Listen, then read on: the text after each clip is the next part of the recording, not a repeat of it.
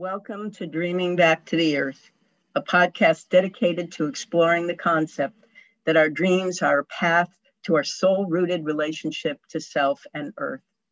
And by working our dreams' wisdom, we can open to personal wholeness and ecological remembering.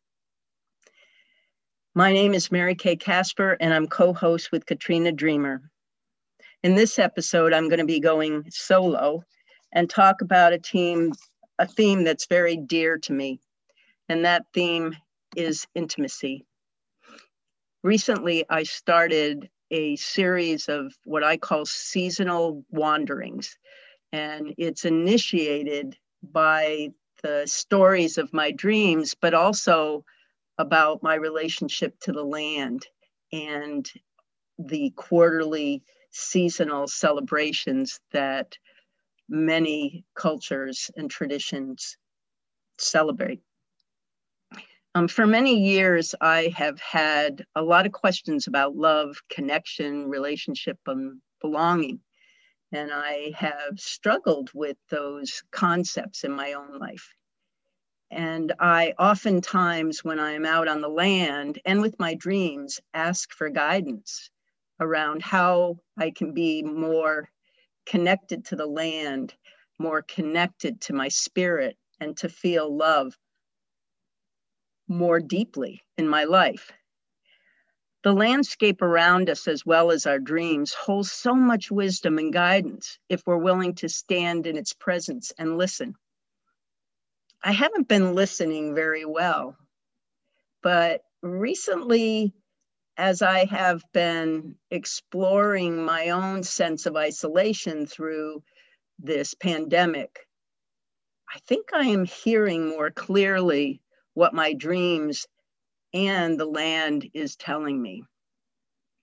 And in doing so, I am bringing to life what I believe is true for me around the concept of love, belonging, and intimacy.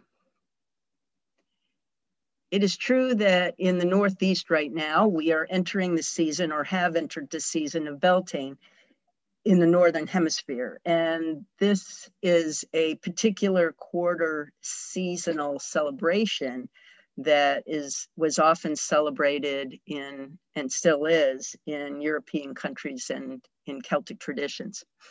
It's a time that ushers in spring as a threshold to the creation of the birth of life in all its diverse forms. And it's a time of diving into this sensual energy of creation that is actually been conjuring me the insight around the vulnerable nature of intimacy as a true path to connection in all its wondrous forms. I have come to believe that intimacy is that radical experience of vulnerability grown from the roots of the soul's deep wanting, where we step into our primal sensual innocence. It's like a dance of noticing and being noticed through all our senses, stimulating a wakefulness in our bodies and our spirits. And when it's nurtured with trust, intimate encounters enliven us, cultivating the seeds to grow loving, creative relationships with all of life. And when I talk about relationships with all of life, intimacy isn't just about being in relationship with another person. And it isn't just about sexual relationship with another person. It's about the intimacy of connecting with all of life, whether it's being with a friend, being with our domestic animals, being with the land, connecting with the soil, a tree, a plant, connecting with our everyday interactions with life, how we eat, how we sleep, how we engage and be in relationship with everything that we're doing. And the depth of intimacy can be more potent when we are present and engaged within that relationship. An example of that for me is how we eat. How often do we sit down and gobble up our food because we're ravenous and we want to fill that emptiness in our body.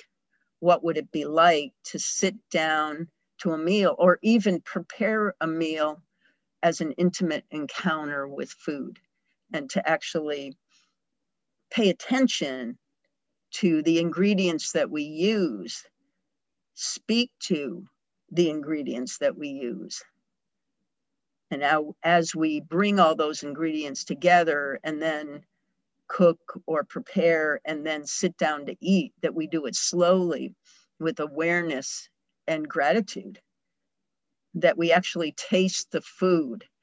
Talk about an intimate encounter with life is to taste food, like really taste it. So through that action of true intimacy, we are so capable of great beauty, delight, and passion. This encourages us, actually our souls, to nest into its true beingness. The authenticity of intimacy is experienced on so many levels, through the touch of another, the smell of sweet flowers, the song or sound of a delightful song, or the words of deep encouragement that we get from another. What kind of connection do we feel? What kind of intimacy do we experience and allow ourselves the vulnerability of hearing someone tell us that they love us or that we've done a good job? How often have we, sat back and not let those words seep inside of us and really feel them? I've often, when giving my staff positive feedback, I have spoken to them and then created a moment of silence and asked them to really feel into what I just said to them. Let it sink in. That's intimacy. And intimacy requires vulnerability. It's an act of consciously wandering the landscape of life with deep recognition for ourselves and for others. And in that moment of intimacy, we become attentive to a sacred rhythm of engagement, which oftentimes bursts forth into this feeling of love. How often, again, when we allow ourselves the vulnerability of hearing what another person says to us, or to really engage with our cat and let our cat engage with us, do we unexpectedly notice this feeling within ourselves of connection and love? And how often, when we do that, do we sometimes feel that sense of, oh, I haven't allowed myself to feel this. And for me, what comes up sometimes is sadness, because it's almost like a joyful sadness that I've allowed myself to let those experiences really seep into my embodied self and my spirit self. And it lets that love burst forth within me. Or maybe it trickles in very slowly and all of a sudden I feel it. It's like many of us struggle with this sense of exile from the most cherished aspects of our existence, from that intimacy, whether it's been through trauma on a personal level, a cultural level, or a community level, whether it's from how we've been raised, or how the traditions of our religion or culture have demanded that we live in a certain way or behave in a certain way. We have been exiled from the deepest of vulnerable sense of intimacy. And the memories that are conceived through loving intimacy can tap into that ancient sense of knowing, which holds the guidance to heal us from this exile. So that when we work with those moments of vulnerability, whether they're in how we eat, or how we listen to the feedback someone gives to us, or how we let our animals see us, those are moments that we can tap into that ancient knowing of connection and remembering and love. And if we work with our dreams, they have moments of connecting us to that vulnerability. And I have examples of that for myself. Just recently, I had a dream where an individual whom the character from a show came to me and wanted to kiss me. And it wasn't a wild, passionate sexual kiss, but I let myself feel vulnerable, and it was just a sweet engagement of almost testing what kissing is in a very intimate and vulnerable way. It was very sweet in the dream, and the dream like stayed with me for a long time. And I could feel into and work with that dream of noticing that I allowed myself in the dream to feel vulnerable, to have that intimacy with another person. And when I worked that dream in the way of embodying that experience in waking life by visualizing it, maybe doing art with it, or writing a poem, or just like letting myself feel into and experience that kiss again, I can begin to heal. I can begin to open myself to that vulnerability of intimacy, which will then again manifest in more profound ways in my waking life. I had another dream where I had a relationship, an intimate moment with the land, where I laid down on the dirt and I let myself experience in the dirt this feeling of being held. And I didn't try to run away from it in the dream. I just settled into the experience of laying on the soil. And I could feel the soil underneath my body pressing against me. And again, that sense of embodied experience. And it was pretty profound. And again, when I woke up, I worked with that dream as a way of feeling physically the soil against my body, and actually going outside and feeling the soil against my body, not running away, not hurrying up and doing it, but just almost like meditating on it and feeling it and bringing awareness to what was coming up for me when I laid on that ground. Now, here's the challenge for all of us, and for me, is again to let myself lie on the ground and notice what memories, what associations, what feelings come up, because that is the place of what is keeping me from feeling the love, feeling the connection, feeling that intimacy. But I needed to be vulnerable and be on the ground to feel that. And these are the lessons that the land and our dreams can bring to us.